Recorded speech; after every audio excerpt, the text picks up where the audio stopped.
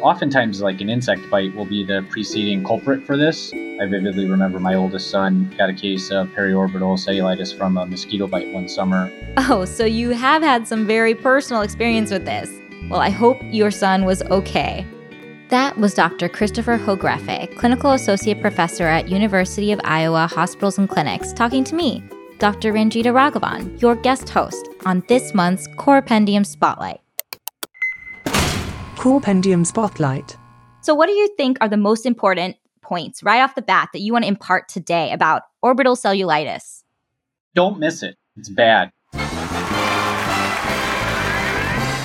No.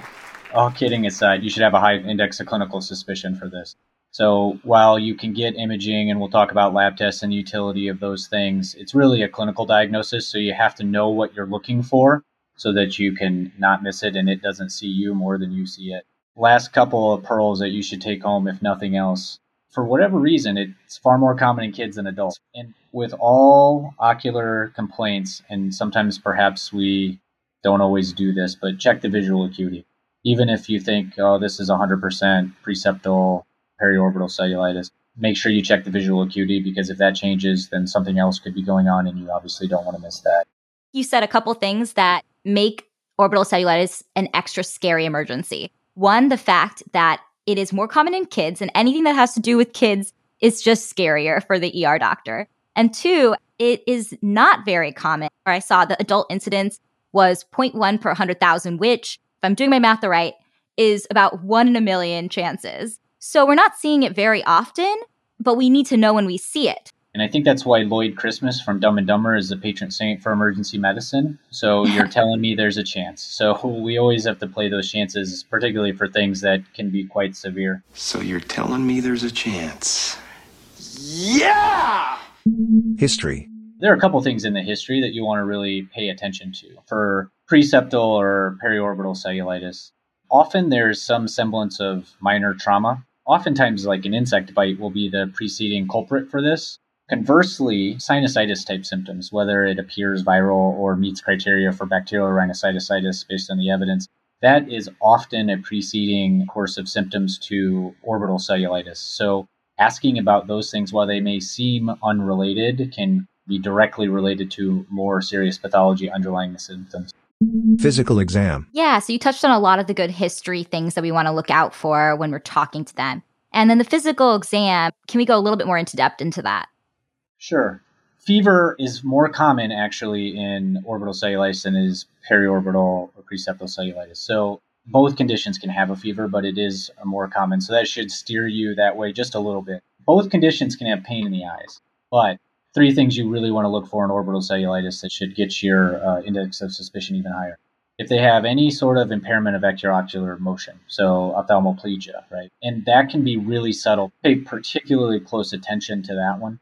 And then proptosis, so look side to side on the side of the patient for signs that that eye is extruded just a little bit. And lastly, try to tease out whether or not the patients have pain with extraocular motion.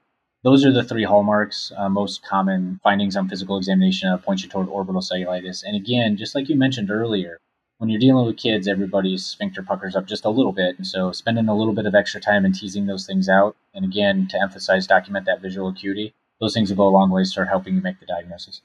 Labs. So let's say you have a patient who has decreased visual acuity and some pain with eye movement, maybe even proptosis, and you're worried. What are you thinking for your workup? Now, the laboratory testing doesn't really help you, and we kind of would assume this, right? Now, patients with orbital cellulitis are more likely to have a leukocytosis. That's non-specific, obviously, but could be helpful in that regard. Inflammatory markers may or may not help you. I don't think you can hang your hat on that either.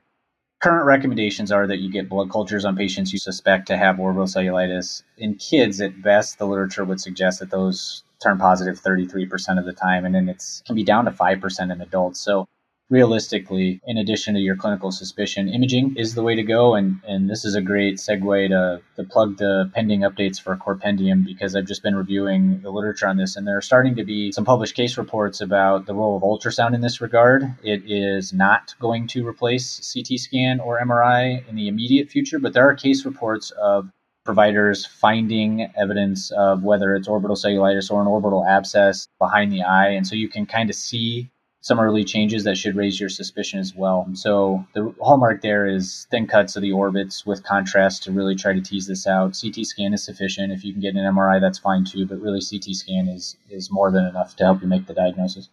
Great. So that's CT scan with contrast. So you're going to have to get some labs for that anyways. You're not waiting for the imaging to call opto, correct? You're kind of starting imaging and getting started on your antibiotics when you have a high suspicion for this. Yeah, you're going to set the patient up to get the appropriate imaging. You'll get the creatinine because of the need for contrast, and you'll start your antibiotics intravenously. And yes, I think your threshold for either calling ophthalmology if your shop has the ability to do so, or preparing the patient for a potential transfer in areas where they don't have access to an ophthalmologist is necessary. Remember, this is an eye-threatening emergency, and it truly is an emergency. Yeah, I hear you on that.